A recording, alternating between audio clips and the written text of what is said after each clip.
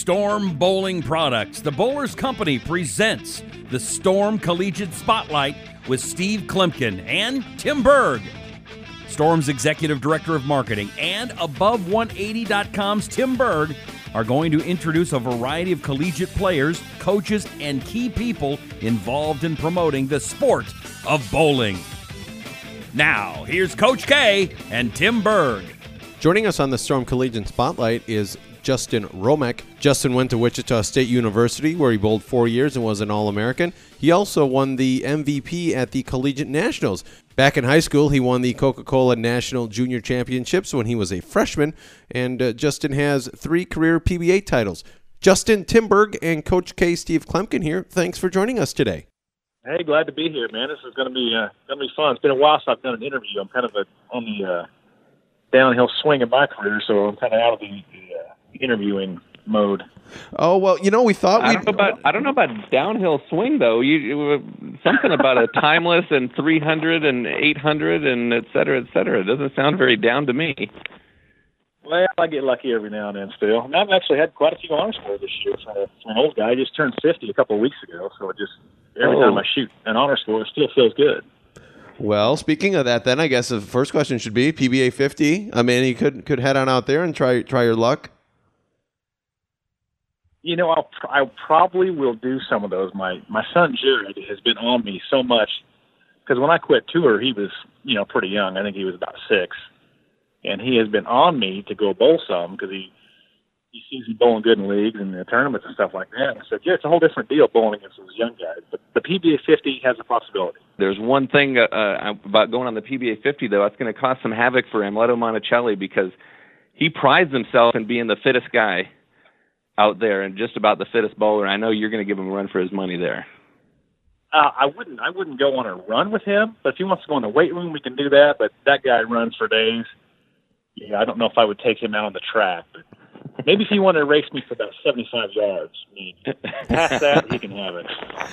Yeah, so let's talk about that. I mean, you were, Coca-Cola Junior National Champion in high school, and you made the choice to go and bowl in college as opposed to trying your luck right out on tour. What led to that decision? Oh, I think just being here in town, it was a natural progression. Wichita State, at the time had the best program, and it was something you look forward to doing as the next level. And I don't know, it was kind of like I say, for me, it was an easy decision. Gordon had watched me for quite a few years growing up, and I watched those guys all bowl, Mark Lewis and Mark Jensen, Gordon Vatican, all through here, and pretty easy decision for me to do it.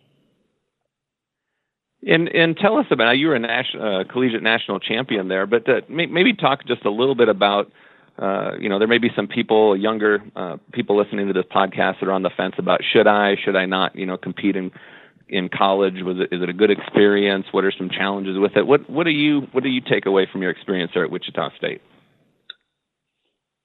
I mean, I think to me, it's one of the easiest decisions to make now.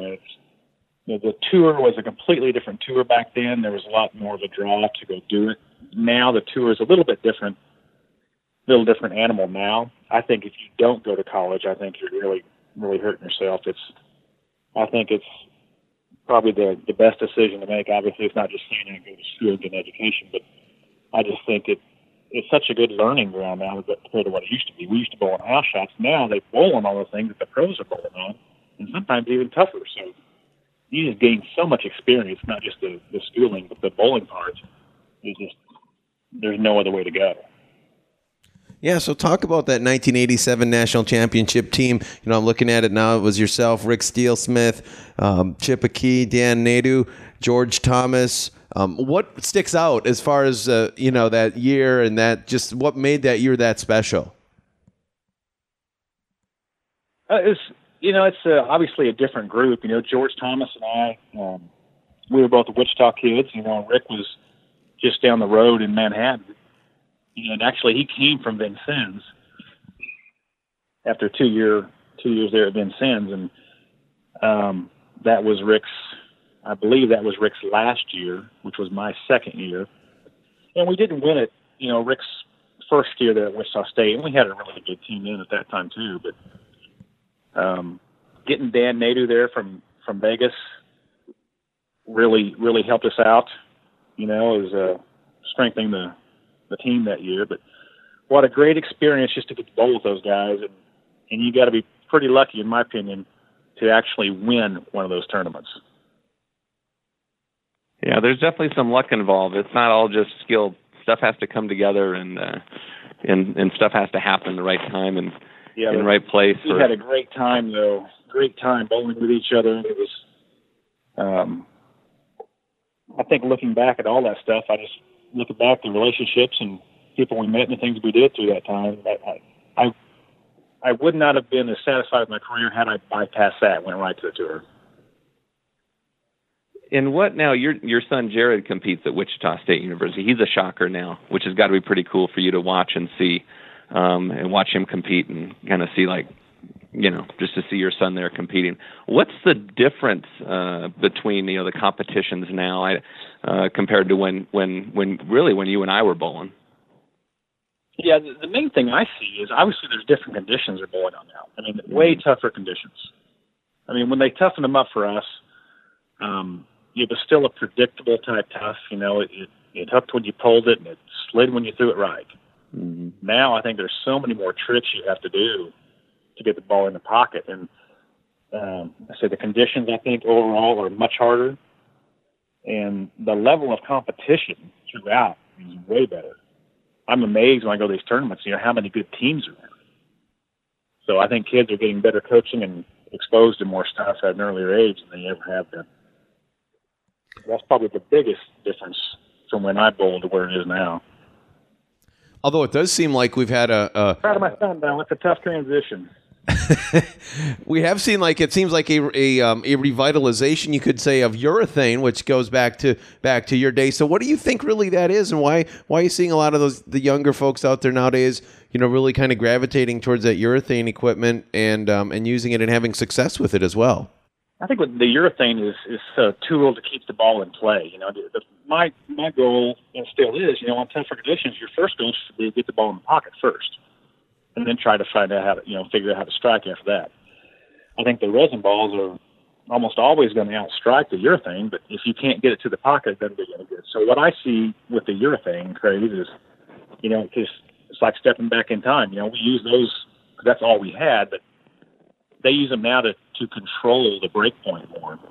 They're not looking for the dynamic back end of some of these really strong balls, and it just kind of lets them use a little more feel. They can soften up. They can do different things with their angles to try to get the ball in the pocket. I don't know if most of the ones I've seen, it's been the guys that hook it quite a bit to try to calm the lane down. There are guys that still use a urethane though that go straight, mainly on the short pattern. It's a useful tool, no doubt. Yeah, I think the last time we saw each other, Justin, I think it was at the Junior Gold. I think it was last summer. And there was definitely some urethane going down the lane there. It seemed like there was always maybe a little bit on a lot of those patterns, a little shot out, a little to the outside if you can play a little bit more direct. And I know sometimes, on those sport conditions, when you miss a little bit to the inside with the reactive, that ball just takes off. Yeah, you're gaining something at the same time you're giving something up. You may not get as much recovery with the urethane, but you sure are gaining that area just left of your target that doesn't want to jump. So, it's if you can get the ball in the right part of the lane, you can strike, I think, with just about anything. When they start adding the oil to the lane and the volume goes higher and the lengths get longer, you've almost got to, you're forced to do the resin. But, I bowled and watching Norm Duke and those guys like that at the corner just kill them, with plastic balls and stuff. So you can strike, if you get your angles and speed right with about anything. So, Justin, I also want to talk about your career on tour, I guess, just kind of going through the season. It looked like you had a very solid 2004, 2005 season. After that, did you just decide, I guess, what led to your you coming back home off the tour, I guess? Was it family, or what really led to that decision? It was a couple of things. It was, we didn't, at that time, we weren't really sure what was going on with the tour. The stage of my life, my youngest was 2 years old and my oldest was 6 years old. and I wasn't mentally in it enough to be the guys that wanted to be out there every day like I was when I first started. If you're going to be out there, you have to want to be everybody. You can't go out there just doing it just for fun. You have to be, wanting to go out there and just beat up on everybody. I think mentally I wasn't there, but a big part of that is I wanted to be home. I wasn't as effective as I was when I first started. A big part of that was, like you say, just not wanting to be out there and doing the grind all the time. So, but I had a lot of fun going home coaching my kids, though. That was kind of what I wanted to do. I want to go home and coach them in their sports and not miss out on all that. And you worked for many years there at T-Bird, just right down the street from Seneca where you're at, and closed up for a little bit. What was that? How's Wichita handling that loss? That was quite a big bowling center, very popular for a lot of people. Yeah, that was a tough thing for a lot of people going through that. It was a landmark, and it was home to a lot of people. So you just got to relocate. A lot of people, they've never bowled anywhere but there. So if you're at home listening, just imagine your favorite bowling center just closing down. Mm-hmm. And you're forced to go somewhere. Your teammates disperse. They all go to wherever the bowling center is closest to them. So teams are split up. Friendships, kind of got separated. But it was a tough deal. Pretty tough deal.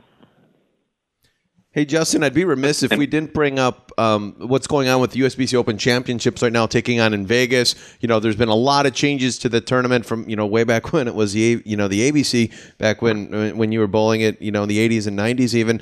But just talk about your thoughts on some of the changes that have been made. And, this last couple of weeks, we've had some issues with some average verification going on and all that sort of stuff from folks. But just talk about what you're seeing and what your thoughts are on creating that third division to really help that bowler, in the USBC's opinion, who's in that, that kind of middle stage, that low 200 average, who doesn't feel he can compete with the guys in the 220s and 230s, but isn't classified. Yeah, it's for the longevity of the tournament, it probably has to be done. There's a big division between that 205 to even 220. Now guys are averaging 240. So there's big gaps in there. I don't know what the answers are, but something had to be done, to make it a little more fair for everybody. I don't blame them. It broke up my team. We had a group of what I would call older guys. It's guys that hadn't bowled on tour for years, and we bowled 3 games a week. But it was kind of sad for me to not get with my team and keep it together. But I understand why they made the changes. They probably had to be done. I think it's going to be. Hopefully, that tournament will build because of that. So it should have a little more equity in it now. And what are you doing about your team then? What are your plans for this year then? If your team was split up. Well, we split up, and it was kind of disbelief and anger. It took us so long to get our schedules together when we could all do this. Mm-hmm.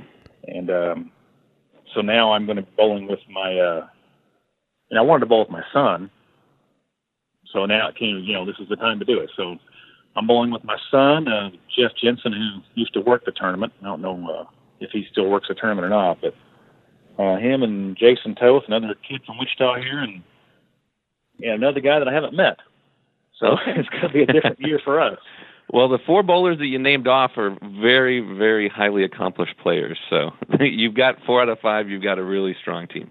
Yeah, we're going to have fun. That's the whole thing about that tournament. Me was always to have fun. If you bowled well, that's a bonus. The thing about that tournament, people always bowled at. They bowled with their friends and the group they bowled with for years. So it was a vacation for a lot of people. And that's I want to keep it fun and still keep doing it that way. And it's just going to be a lot of fun to get to bowl with my son. Absolutely. Yeah, do you think that's something maybe that they could take a look at and explore? Because you're not the first person who's told us that their team had to get broken up, and it was people that had won events, won titles, but had won them, how many years ago, and weren't even competing actively on the tour. I wonder if there's a way to maybe say, after you've not been on tour for X amount of years, I don't know. I don't want to say that rule would go away, if it would be almost on a case-by-case basis, or if there's something, because the team that comes to mind is the 11th frame guys that all had, that had to disband as well and find a new bowler. But just what your thoughts are, if that would maybe be a way to help kind of what you guys are doing, or actually I think maybe, I'm trying to correct myself now, I think maybe even in that situation, Jeff Riggles dropped his tour card is how they may have went around, may have remedied that, which is another tough decision for a guy who likes bowling a lot of PBA events. So you think, is that maybe a way that they can kind of keep everyone happy? Because you kind of see what they're going for, but then your team and some other teams end up being kind of on the unintended consequences list of that sort of event. Yeah, to me, there weren't that many guys that have titles. You're affecting a very small group with what they did. My last title was 21 years ago. And I don't bowl. I bowl 3 games a week. It's not like that. You got some really good players who at the time didn't have cards. Matt McNeil, he won that thing, 3 times? Yeah. So, you got a guy like that. I think he's a bigger threat, than a guy like me. I'm not saying that they pick and choose, but you look at how many title holders are there that are stacked on the team? I just didn't. That's the only thing I had a problem with. Is the like you say, the title holders and guys that just happen to get a card. There's a lot of good bowlers who easily could have a PBA card. Just don't do it. But just because you purchase that card doesn't, I don't think that should exempt you or exclude you from. Yeah, there were a lot of professional amateurs for years bowling the high rollers that had made 6 figures for many years. Right. Yeah. Yeah. But any one of them could have carried a card and bowled in tour events and done well. So that, to me, that is not a criteria to exclude someone. Awesome. Well, hey, we want to let you get rolling. I know, speaking of your 3 games a week, I know that's coming up here shortly. So we don't want to cause you to be late for league and have your teammates give you grief and maybe make you buy them a drink or something crazy like that. So we'll let you run here, Justin. But it was great catching up with you. And I also thanks a lot for having me. I really appreciate it. Yeah, and I also hear you're beating up on some people. That way, you're winning some doubles events with Tiffany Morris, who helps you out on some social media. So you guys are just kicking butt back there, it sounds like. Well, I got it's been kind of a fun year for me because I laid off all summer, about 4 months. My first 3 league nights, I had 4 300s and 2 800s in the first 3 weeks. Wow.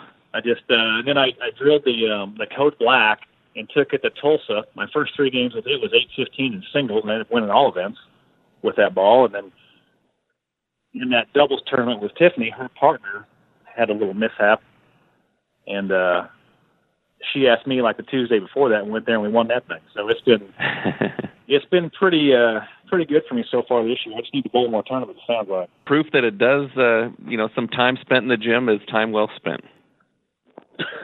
It's all residual. Yeah, so it looks like, actually, I'm just quickly here glancing over something Jeff Riggles had put together. So Jeff did have to drop his card, and they did have to still do some switching of teammates and move some folks around. So that was the deal with that, which we had just kind of chatted about a few minutes ago. So just want to make sure we're correct on that and stating that accurately, that there's people from those guys were affected. But Justin, all the best of luck when you're out there. I'm sure we're still going to see you guys. Like Steve was saying, you're still going with a great group of guys, and it is all in to have fun. That's a good thing. If we score, that's great, but it's also just the camaraderie and just the team bowling atmosphere and having fun with everyone. Not many guys get to go there with their son, and have a chance, if they get hot to win an event, So that kind of, it's pretty, it's gonna be pretty fun for me just to go there with a chance to have a chance to win, an event. So that's our goal anyway.